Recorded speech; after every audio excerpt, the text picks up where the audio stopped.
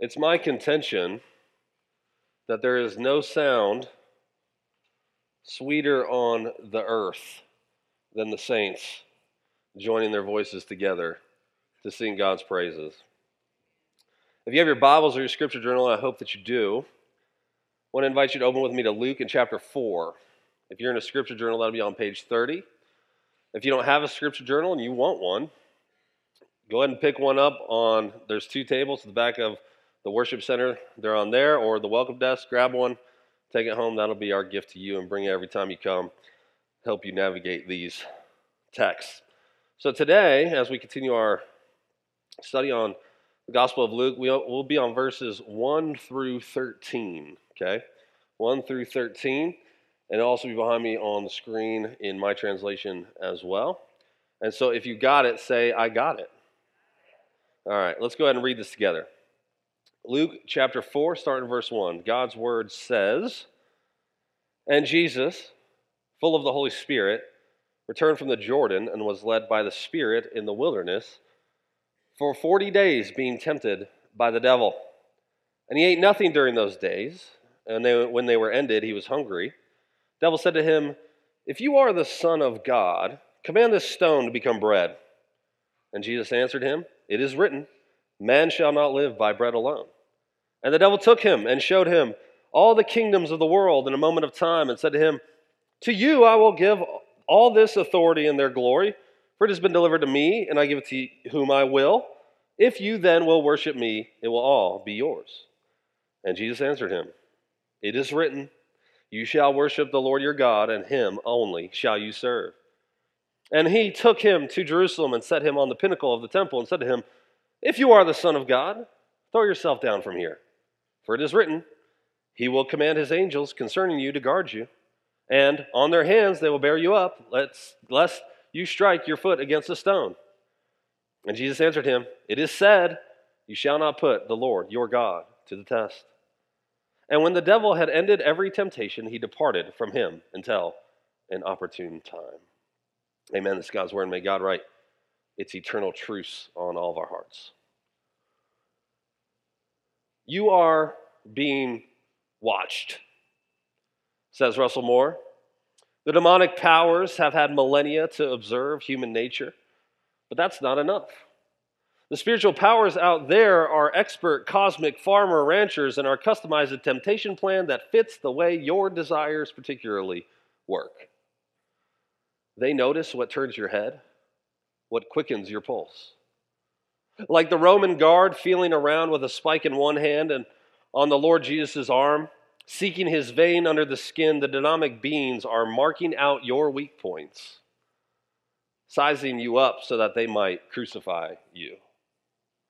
They'll find what you want, and they'll give it to you. I wonder, do you realize this?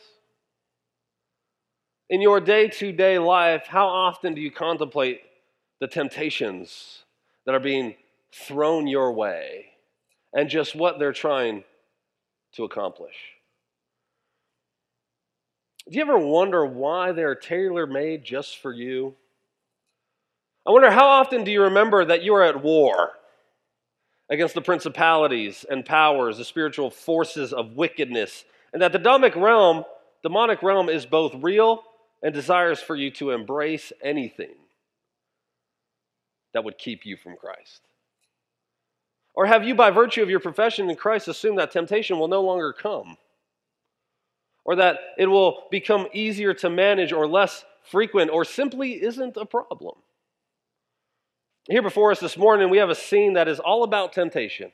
And it's all about Jesus. And it's all to show us how he's won for us. And how he's a model for us, because we who bear his name are targets of the forces of darkness too.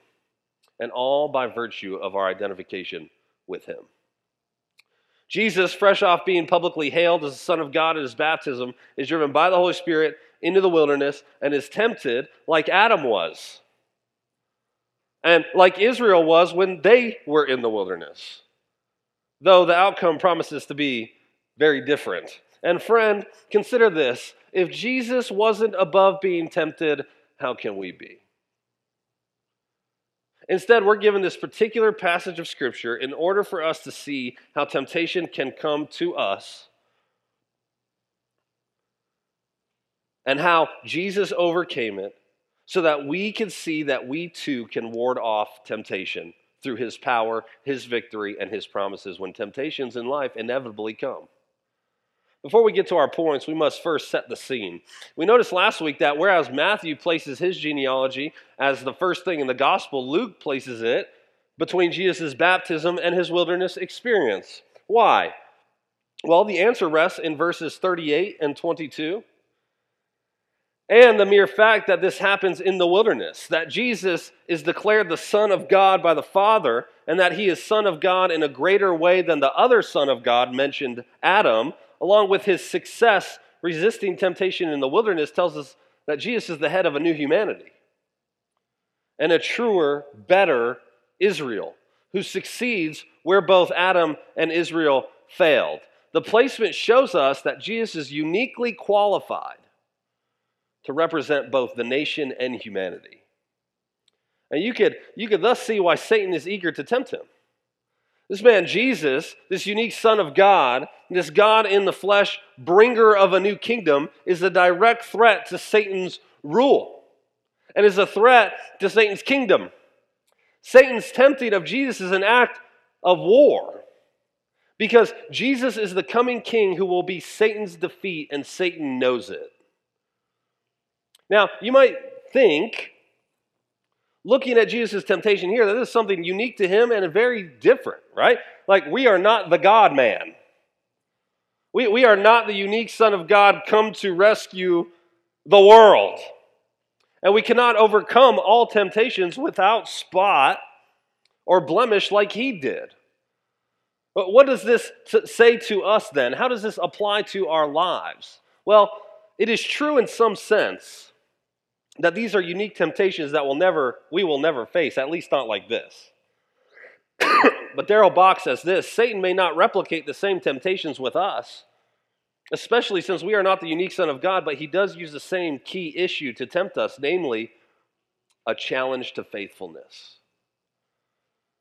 Moore adds this: you'll be tempted exactly as Jesus was, because Jesus was being tempted exactly as we are. You'll be tempted with consumption, security, and status. You'll be tempted to provide for yourself, to protect yourself, and to exalt yourself. And at the core of these three is a common impulse to cast off the fatherhood of God. So mark it, friends. Now that Jesus has resurrected and ascended, Satan is making a last-ditch effort to do damage to the kingdom of Christ, the kingdom that you and I belong to. Your identity and allegiance to Jesus means Satan and the world do not have your allegiance. Satan doesn't like that. And now that Christ is physically in heaven, you're the target. You realize that? You're the target. Because as Christ's representative, you are light that is to shine to expel that darkness. You are, as an individual, we are as a church in a war. And you have a target on you because you've identified yourself with the opposing nation that's not of this world. See, what this all comes down to, okay, brass tacks of this temptation in this gospel and in our lives, it all comes down to loyalty and identification. Who do you belong to? Who or what has your ultimate allegiance? This is why Satan keeps prefacing temptations with, if you are the Son of God, then. Which sounds an awful lot like the serpent's question in Genesis 3 of God. Did God really say? Resisting and overcoming temptation comes down to the question of loyalty, because not only will Satan try to exploit your identity and try to bring it into question, but he will try to get you to forsake that identity and cast off that allegiance to Christ in favor of other things that will be alluring to the eye, but in the end, they promise what they can't pay. Because as Puritan Thomas Brooks said, Satan presents the bait and hides the hook. Well, since loyalty is the overall theme of this passage, let's make it the driving force of our points this morning, which lay out nicely according to each of the three temptations. So, 3 points, starting with point number 1. Loyalty trusts God's provisions and timing. Point number 1. Loyalty trusts God's provisions and timing. We're told in the opening verses that after Jesus' baptism, the Holy Spirit leads him into the wilderness, which means that Jesus being exposed to temptation was not his fault in any way, right? He was simply following the leadership of the Holy Spirit. But let's be sure to note that the Holy Spirit does not tempt, yes? Because, as James says, God tempts no one. So the Holy Spirit leads him to the place of testing, but does not himself tempt. Now, also, note that this happened over the course of 40 days. Notice that it says, being tempted. Do you see that? Which means that Jesus was without food, being tempted for the entire 40 days. Okay? But we're told of only 3 of these. This does not mean that Jesus went through just 3 temptations, but was tested all of the 40 days. The gospel authors simply tell us of 3. And as Jesus is out in the wilderness, note the place of Israel's testing, Satan comes to him and says, if you are the Son of God, command this stone to become bread. Do you see what Satan is doing? Jesus is hungry. Yes? He hasn't eaten in a long time. He is weak. He is vulnerable. And this is when Satan chooses to strike. This is the craftiness of Satan. What better time to strike then when Jesus is presumably at his most vulnerable point? Well, what better time to give in to temptation than when we are at the point of desperation? But this also comes down to whether or not Jesus trusted in the Father's provisions and care and timing. Satan wants to cast doubt on God's care and is subtly suggesting perhaps God has abandoned Jesus. And maybe Jesus needs to look out for and take care of himself. But on top of this, what Satan tempts Jesus with is in and of itself not sinful, is it? Like, people have to eat, don't they? Is there something sinful about eating? Doesn't God want Jesus to eat and be fed and live? After all, he's the Son of God. Doesn't God care about him? Perhaps God is holding back some kind of good thing from Jesus that Jesus should have. Would God really be upset if Jesus turned a stone into bread so that he could eat and live? Who could fault him for that? You see what he's doing? What Satan is doing is tempting Jesus to use his power to provide for his own need and bypass God's plan. This sounds a lot like Eden, doesn't it? What did the serpent tempt Adam and Eve with?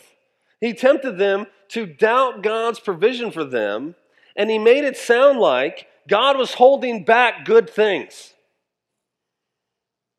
even though God had given them everything. And friend, you too will be tempted with the same kind of thing, because when we sin, we're just repeating Eden.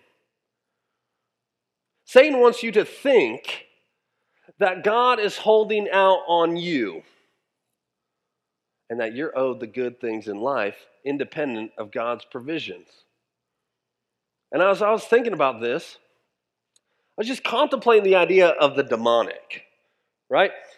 In America, it seems like the belief in like literal Satan and the demonic is like a fringe these days, like kooky idea outside of the mainstream, right? The supernatural, the unseen, we don't really want to believe that. But if you, and you can ask any missionary this, if you go outside of America and the West, in many countries, you don't have to convince them that the demonic exists. They have little trouble believing in the supernatural. This is because they see obvious signs of the demonic and the occult all around them. It seems that what C.S. Lewis said was right, that there are 2 equal and opposite errors which humans can fall into about the devils. One is to disbelieve in their existence like we do here. The other is to believe and to feel an excessive and unhealthy interest in them, like a few do here, and Some do overseas. But I wonder if the reason we don't think about the presence of supernatural evil is because the forces of darkness don't have to work through those things like they do in other countries. And by this I mean in other countries, what may work for Satan and his lackeys to tempt and get people to not believe on Christ is demonic possession and cults and literal idols and statues and voodoo and things like this. While here in the West, Satan uses wealth and comfort and material things and reputation. Things that are more subtle and which don't seem bad. Because again, think about what Jesus is being tempted with here. It's just food. Food is good. Starving is bad. You should get what you want, shouldn't you? And that's the line that our culture uses all the time to entice us to the better and the more. Shouldn't you have everything you want? Why should other people have things that you don't? And the reason you don't have what you want, culture says, is because you haven't gone out there and gotten it for yourself. Our culture says you deserve everything, and all you need to do is grit your teeth and pull yourself up by your own bootstraps and go get it. That's what Satan said to Adam and Eve, though. God is withholding from you. He doesn't want you to be like him. Just take and eat, and you'll have everything you deserve. I mean, when millions of Americans huddle around gigantic TVs and wasting billions of dollars worth of food in 2 weeks from today to watch grown men play a sport on a field, what will be put in front of their eyes every few minutes? Commercials. Isn't that part of the draw? And companies are paying, get this, around $6.5 million per ad to do what? Offer you the same message. You should have this thing because you deserve it and because it'll make you happy. And they know it works, which is why they pay so much. And you know who else knows that tactic works? The demonic. Which is why they will tempt you to bypass God's plan and provision to get what you think you need. And they'll take advantage of your vulnerability and situation. And they'll tempt you with things that are, in and of themselves, not sinful, but you'll be tempted to use them in sinful ways or to focus on them as your hope and the things that will make you happy, or they will tempt you to circumvent what God has given you. The temptation will be to use something good in a way that is outside God's design for it. That's what Satan is doing here. And what he's been doing since Eden. So how does Jesus combat this? He answers Satan with what? Scripture. Doesn't he? Specifically, Deuteronomy 8:3, which says, "Man shall not live by bread alone, but man lives by every word that comes from the mouth of the Lord." In other words, when tempted to be independent and self-sufficient, Jesus says he'll follow God's will instead. He says that he will rest on God's sustenance and provisions given in God's way and in God's timing. So when we're tempted with things we know God prohibits, instead of seeing them as things that God is withholding, we err on the side that God knows better than we do, and that his will is far superior to our own. You ever think about this? Maybe the reason why you don't have something is because it's not in God's will for you. Right? Culture's like, just go out and get it if you don't have it. What if God just doesn't have it for you? Maybe it's outside his will for you to have that thing. Not because you haven't gone out and gotten it, but that's what sin is. Sin is thinking we know better than God.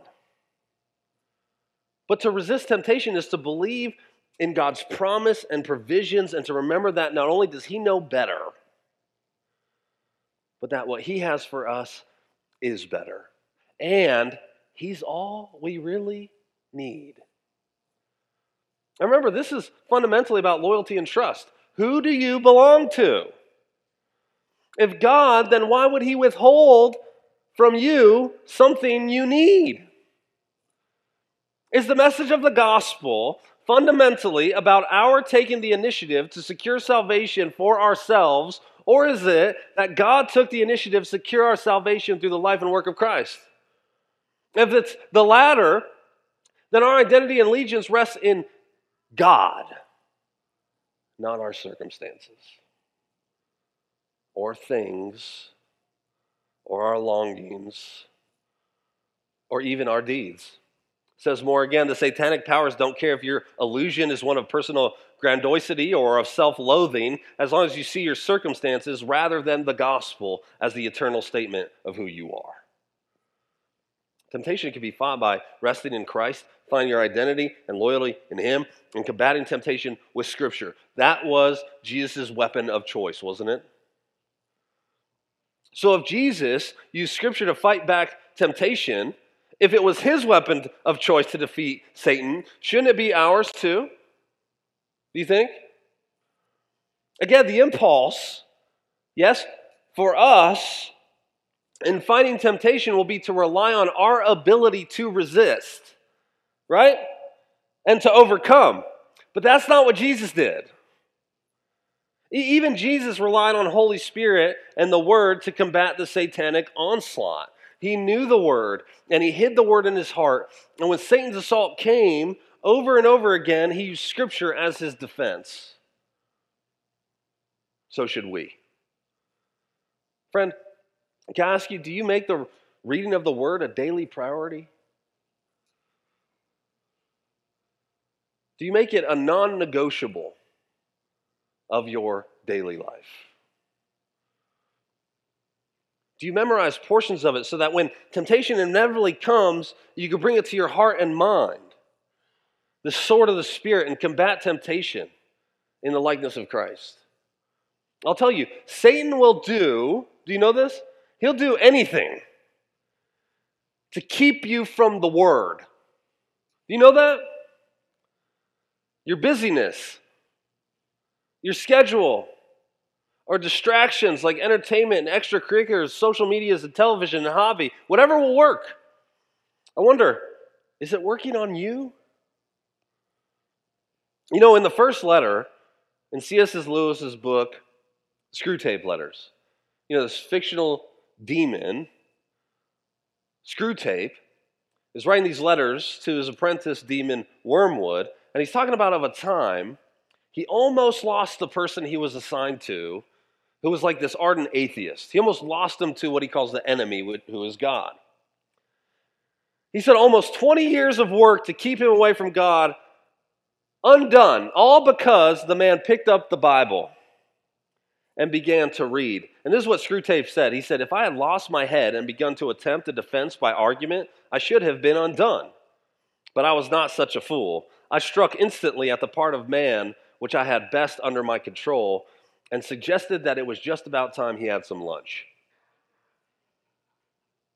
To this, says Screwtape, God suggested to the man that this reading was more important than lunch. But Screwtape countered this by telling the man that he could simply set aside the Word, go eat lunch, and come back to it.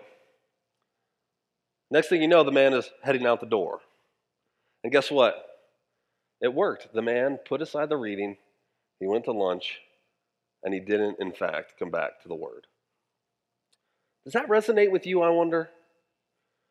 Have you put off consistent Scripture reading because something more pressing just came up? Or have you put it aside, convinced you'll start at some point, but never quite getting around to it? I've been there. But have you made time for other things? Friend, find time to get into the Word every day. Carve out times to intentionally get into Scripture. And if other things are taking your time away, and it makes you feel like you don't have time to read a chapter of the Word of God every day, which will help you fight that which would steal your affections and attention from Christ, maybe it's the other thing that needs to be cut off from your life. Jesus needed the Word, and guess who else does? We do. So we see that Satan failed with temptation 1. And so he moves on to something else, which brings us to our point number 2. Loyalty trusts a cross over a crown. Loyalty trusts a cross over a crown. In verses 5 through 7, we're told that Satan showed Jesus all of the inhabited world and all the kingdoms of the earth, and he said, I will give you authority. Simply bend a knee, and you get to bypass a cross and suffering and pain and rejection, and you get everything right away. What a deal. And again, Satan is taking advantage of Jesus' situation. Jesus is in the wilderness. He's alone. He's hungry. He's tired. He truly doesn't have anything. Right? Have anything. And it's in this space where Jesus has nothing that Satan enters and says, I'll give you everything right now in exchange for your allegiance. But now here's a question. Could Satan really make this offer? Like, were all the kingdoms of earth his to give?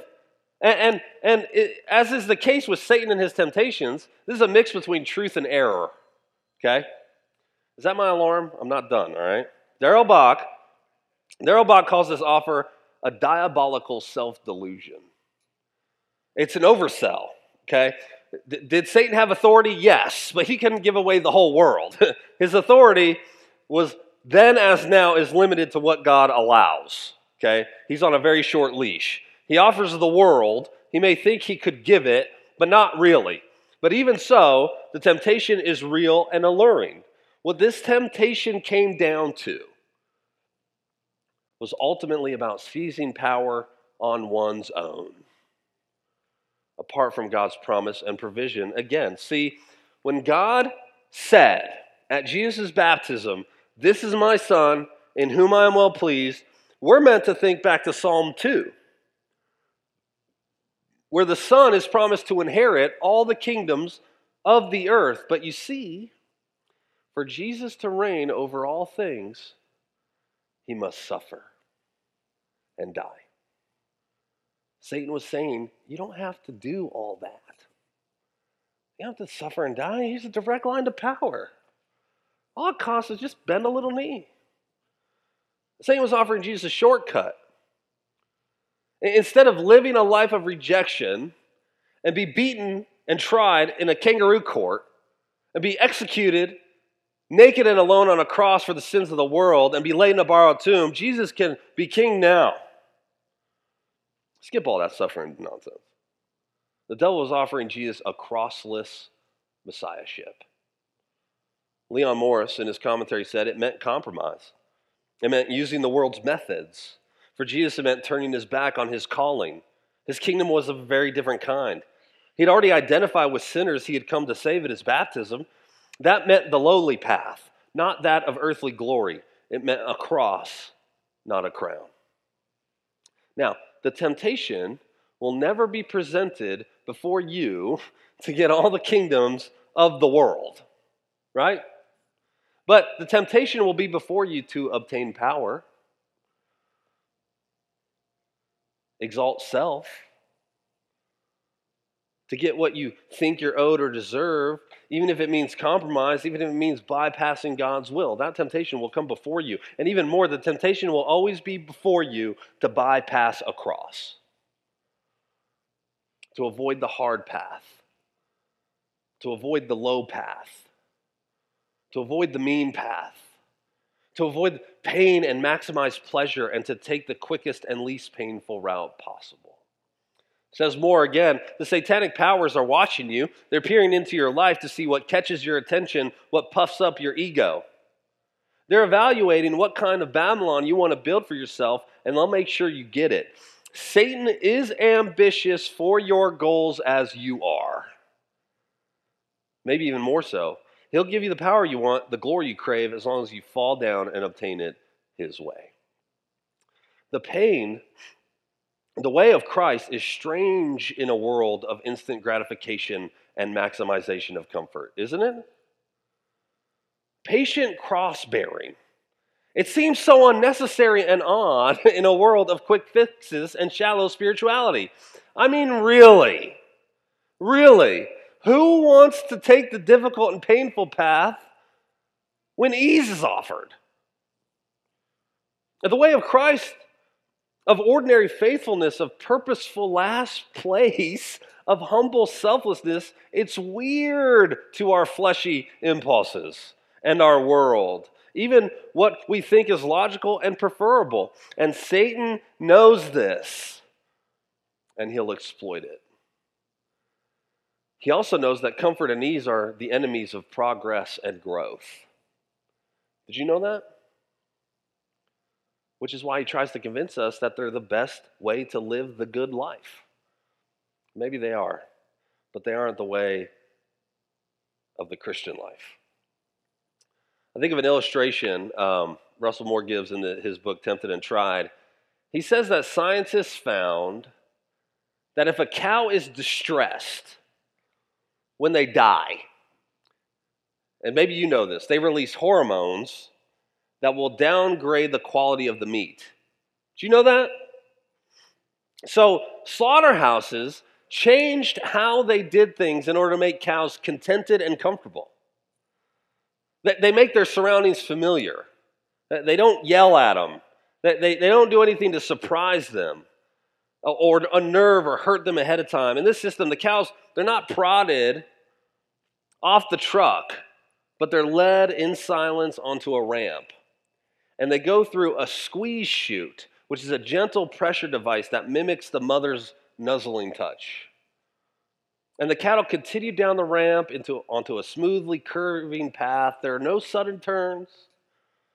The cow experiences the sensation of going home, the same kind of way they've traveled so many times before. They don't even notice when their hooves are no longer on the ground. As the conveyor belt lifts them slowly, gently upward, and then in the twinkling of an eye, they're killed. They're transitioned from livestock to meat in an instant, and they're never aware enough to be alarmed by it. Satan's tactic is to woo you and comfort you, to assure you that the difficult path of Christ isn't worth it, that you deserve a crown and not a cross. And it may even seem gradual and slow. Isn't that how falls work? They're rarely sudden. Gradual and slow, without any sudden turns, no alarming sights, and all seems well until you actually begin to crave the conveyor belt. But where does that lead? Maybe we should start to see comfort. I'm going to say something that might sound really radical in our culture. Maybe we should start to see comfort as the enemy of sin-killing gospel growth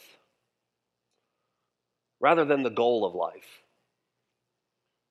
Maybe what Jesus has for us is a cross that leads to glory, and a gospel that promises safety and ease in this life is actually a lie from hell. There are no spiritual shortcuts in the kingdom of Christ. Growth is hard work. You know this? But it's a joy. Because it's informed by the same Jesus who went before us on the hard way and won the victory, and the same Holy Spirit who was with Christ indwells you. So we can fight temptation, and we can kill sin, and we can forgive freely, and we can serve sacrificially, and we can put others first. We can have community with people not like us, and not because of our ability, but because of His. And the same impulse, you thought you were uncomfortable before, the same impulse to comfort and shortcuts exists in the church. Do you realize that?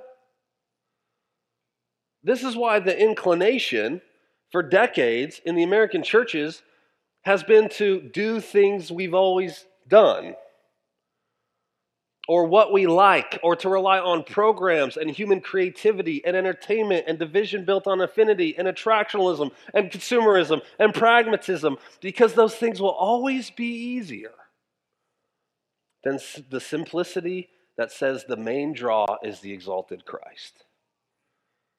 The other way is quicker, clearly, and seems easier, especially when the measurement of success is things visible and tangible, like numerics of attendance figures and budget sheets, which you won't find in the Bible, rather than the simple and less tangible but biblical measurement of faithfulness and discipleship. Faithfulness as the measure of success, it's terribly inconvenient because it requires patience and oftentimes pain and discomfort, but it's the way of Christ, isn't it? Satan wants Jesus to bypass the hard road for a direct path to power, but it would come at the cost of allegiance. To turn his back on God's way, and it would lead not to glory that it promised, but to ruin. So what does Jesus do? He turns to Scripture again, and he says, I will worship and serve God alone. Jesus didn't want a crossless messiahship. His loyalty was to God alone, and he believed that what God had for him through pain was superior to what Satan had for him through ease. There are no conditions on Jesus' loyalty to God. He will follow his will no matter the cost. He wants nothing that bypasses the Father's way. What about you, I wonder? Ask these questions in your heart. Are you putting conditions on your loyalty to Christ? Have you made for yourself a Christianity that avoids discomfort and pain? Are you prepared to follow Jesus even if it costs? Even if it means loss of reputation, or loss of friends, or even loss of your life? Are there parameters to your followership? Or do you see the glory of Christ and what he's done to get to you and say every day, not my will, but yours be done, no matter the price? Because you paid the ultimate price to secure me. Nothing you can ask of me is too much. Jesus' use of Scripture, of course, it works. Satan moves on to his last-ditch temptation in 9 through 12. And this will be our last point. Third and final point, loyalty trusts rather than tests. Loyalty trusts rather than tests. The final temptation sees Satan and Jesus at the pinnacle of the temple, which is so high, you couldn't see the bottom of the Kidron Valley below. And according to historian Josephus, just looking over the edge made people dizzy. And what does Satan do? He quotes Scripture. Do you see that? From Psalm 91, which speaks to God's protection. He tempts Jesus, throw yourself off the pinnacle and have faith to be caught by the angels because you are God's son and God will surely protect you. You know, what's frightening about this one is that it shows that Satan knows his Bible. And he knows it better than you and I do. And it shows that Satan can even tempt in a way that seems spiritual. Like Satan is bathing his temptation in Scripture and spirituality. Further, think about the location. Like they're already in the wilderness, right? You ever think about this? Why go all the way to Jerusalem, to the temple, for this? Surely there are plenty of high places in the wilderness that you could do this with and say, throw yourself off and God will send his angels. This is why. The reason for the temple locale is because the temple pictured God's closeness. So in light of God's proximity, Jesus can feel especially free to cast himself down. That God is near, you're God's anointed. Scripture says God will catch his anointed. So throw yourself down, test God's care for you. If you trust him, throw yourself down and let's see. You see how deceptive this is? Satan makes it seem like to jump would be an act of faith, when really it's a lack of faith. Why would one test God? Because you want to test him for him to prove himself to you. Satan wants you to put God in a sort of show me position, to force God's hand, to prove his protection of Jesus as his anointed, like Psalm 91 says. But Jesus knows, as we've said, his vindication will only come after the cross, not before it. And so he doesn't put God to the test. In other words, Jesus has trust in God's plan and shows his faith by not leaping. Satan wants Jesus to test God under the guise of big faith. If God loves you, he'll catch you. Let's put him to the test and see. Do you have that kind of faith? Asked Satan. Does God have that kind of love for you? Let's find out. True faith isn't putting God to the test. You know this? Or using faith and spiritual language to act foolishly. That's not faith. Faith ought to not be a cover to act recklessly, right? You shouldn't go run blindfolded on I-75 and say, I don't fear. I have faith that God will protect me. That sounds spiritual, but it isn't true faith. It's foolishness. True faith is trust in God's provision and vindication in the mundane and in the ups and downs of everyday life, even if it means a cross. True faith doesn't call on God to prove himself. True faith says, through it all I will worship because God has already shown that he is for me in the life and death and resurrection of Jesus Christ. I don't need to test God. He's already shown himself in so many other ways. Dale Ralph Davis says on this passage, this temptation packs important correction. Genuine faith doesn't need sensational proof of God's attention. To press for that is testing God, not believing God. How does Jesus show his faith? By turning around and walking away from the pinnacle of the temple, which ought to teach us that God can be trusted when he is not sensational. Faith is not demanding the spectacular, but remaining content with the ordinary. Jesus answers with yet another passage of Scripture, this time Deuteronomy 6:16. Let me read you the whole verse, okay? It says, you shall not put the Lord your God to test as you tested him at Massah. This should be familiar to those who were with us in Exodus. Does that sound familiar? Do you guys remember Massah? This was the second place Israel complained about having something to drink. After God had, no big deal, rescued them from slavery, right? And personally led them out of Egypt, the people turned to Moses and said, give us water to drink. And Moses replied, why do you put the Lord to the test? And so that incident was remembered in Israel's history as a place where Israel put God to the test, something that would be a theme for their entire story. Darrell Bock says, in Exodus, the nation had presumed on the Lord's guidance and deliverance by complaining that they never should have come out of Egypt. Freedom and manna were not enough. Jesus is comparing the devil's offer to such a test. It says, in effect, I do not think you will take care of me as son, so to be sure, I'm going to place you in a situation where you must take care of me now and on my terms. The demand of miraculous protection where it is not needed is not faith or loyalty, it is sin. So Jesus refuses. Jesus reminds Satan and us that he will not do what Israel did. He will not put God to the test. He doesn't need to test the boundaries of God's care for him. He will not doubt his presence, protection, and provision. He will not skirt God's way to pursue another way. He wants nothing this world has to offer. Just God alone. We're being shown that Jesus is the truer, better Israel. He succeeds in his wilderness experience. He does not give in to temptation. He does not grumble against God. He isn't given to the lures of this world, but keeps exclusive loyalty to the Father alone. And even though Satan flees in verse 13, we know we'll see him and his flunkies again, won't we? And I imagine, don't you, when Jesus is betrayed and arrested, and his friends tuck tail and run, and the crowd shout, crucify him! And he's flogged, and his bones are exposed, and he's hoisted to a Roman cross. And he cries out that he feels forsaken, and he breathes his last.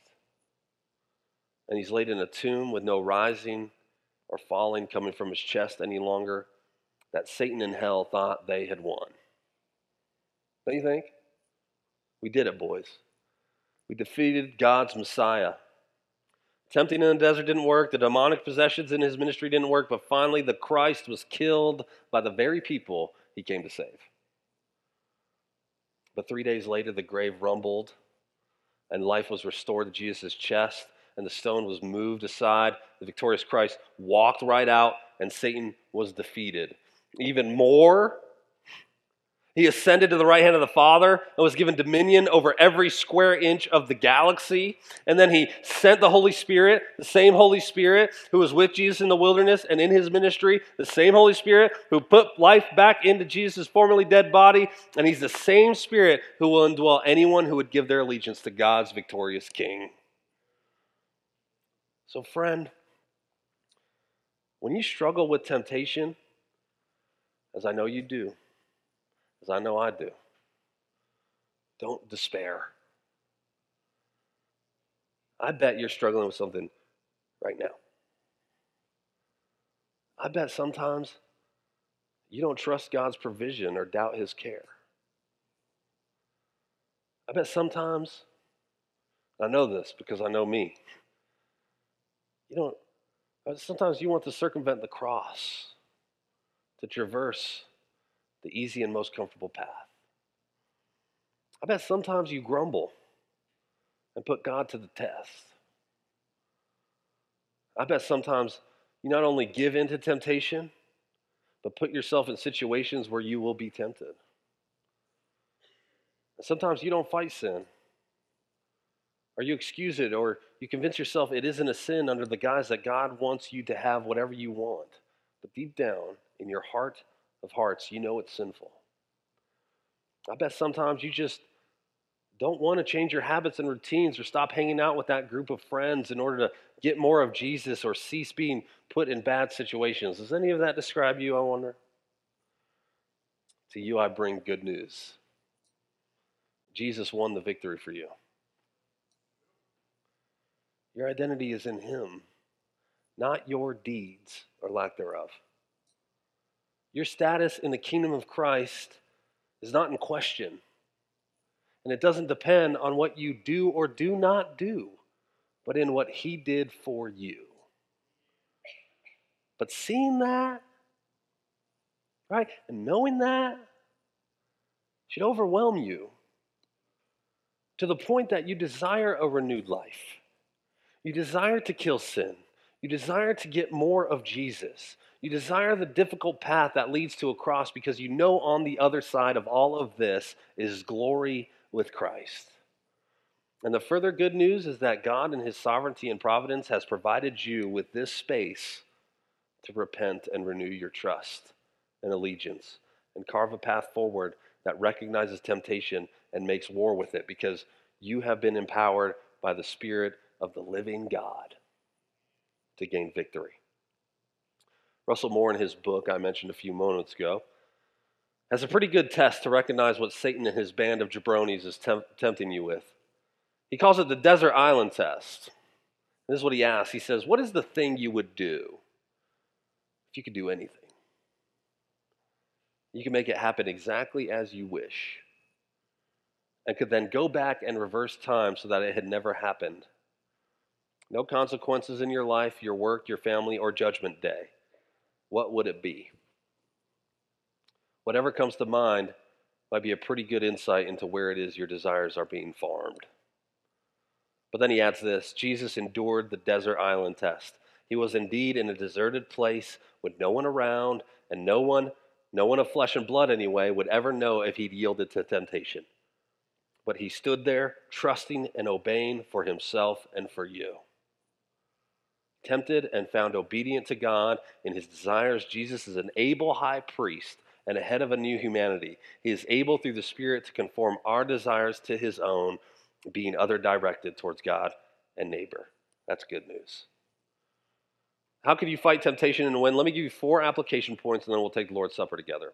4 quick application points. How can you fight temptation and win? First, get in the Word every day and stay in the Word. Just take it up and read, okay? Just take it up and read. You don't need a Bible plan, although those are helpful. You don't need them, okay? Just pick up your Bible, start in Mark or Matthew, and just read a chapter a day. It'll take you 10 minutes. Download a Bible app on your phone, like the ESV app is good, the Literal Word app is good. They're free. Grab the Dwell Bible app if you want to ask Ken if Where's Ken? Was it Ken? There he is. He's hiding. Ask Ken about the Dwell Bible app, and he'll tell you how awesome it is. If you want somebody to read it to you, Dwell Bible app, just take up and read. Make the Bible non-negotiable part of your life, okay? And I lost my place, okay. Second, pray in and rely on the Holy Spirit. If you want to learn more about the Holy Spirit, go back and listen to our podcast, our series called Forgotten God on the Holy Spirit. Make prayer part of your daily Bible reading. Wake up in the morning and pray to the Spirit to empower you and to help you recognize temptation and to help you recall the Word to fight against it, okay? Third, be a consistent part of FBC. Tap into the available times we have for you to learn and grow. Make Sunday worship gathering like today a non-negotiable of your life. Also, so you can hear the Word preached, right? Come to Sunday school and hear how to apply biblical principles to your life. Come to Wednesday night Bible study and learn how to read and interpret Scripture. You know, we do all those things for you, right? That's all for you, to help you grow and fight temptation and love Jesus more. That's what they're for. Tap into them. Join a life group so that you can experience community with people who you can grow to know and love you, and be a place to confess sin and struggles and temptations so that others could pray for you and help you battle in the darkness. The Christian life was never meant to be done alone. Okay? And friend, you can't do it alone. Okay? You're not that awesome, all right? Lone Ranger Christian get picked off by the devil. Like, you ever watch those nature shows and like a herd of antelopes is like hanging out or something, and a lion is waiting in the bush, and she jumps out and the herd takes off, but like there's this one lone and injured one, or slow and they can't keep up. Guess who gets eaten? The one off by itself. Satan would love for you to try to do Christian life on your own because he knows you can't do it. You might say, what if I don't know the people of life group? Or what if I've tried groups before and don't like it? Or maybe I'll be uncomfortable. To this I say, do it anyway. Embrace the discomfort and grow, friend. You're going to be in heaven with these folks, all right? And if you're not a member of FBC and you've been thinking about joining, come hang out with me during the Sunday school hour at 9 a.m. starting next Sunday in Classroom B for our new member class, all right? You don't have to be a prospective member to come. It's open to anybody. But come and learn about why the church and why this church specifically. And lastly, fourth, pick up some good books on this topic, okay? I'll recommend you 3. If I go too fast, ask me after service, okay? Mike McKinley wrote a little book called Did the Devil Make Me Do It? It's like 80 pages, all right? You can read it in the afternoon. Did the Devil Make Me Do It? Mike McKinley. One I've been mentioning, Russell Moore, called Tempted and Tried. It's an excellent book. And Puritan Thomas Brooks wrote one called Precious Remedies Against Satan's Devices. Thomas Brooks, Precious Remedies Against Satan's Devices. So if you want to know any of those after service, let me know. Okay, let me read you one final quote from N.T. Wright, then we'll come to the Lord's table together. He said, "The Christian discipline of fighting temptation is not about self-hatred or rejecting parts of our God-given humanity. It's about celebrating God's gift of full humanity and, like someone learning a musical instrument, discovering how to tune it and play it to its best possibility. At the heart of our resistance of temptation is love and loyalty to the God who has already called us his beloved children in Christ. And it holds out before us the calling to follow him in the path which leads to true glory. In that glory lies the true happiness, the true fulfillment, which neither world, nor flesh, nor devil can begin to imitate."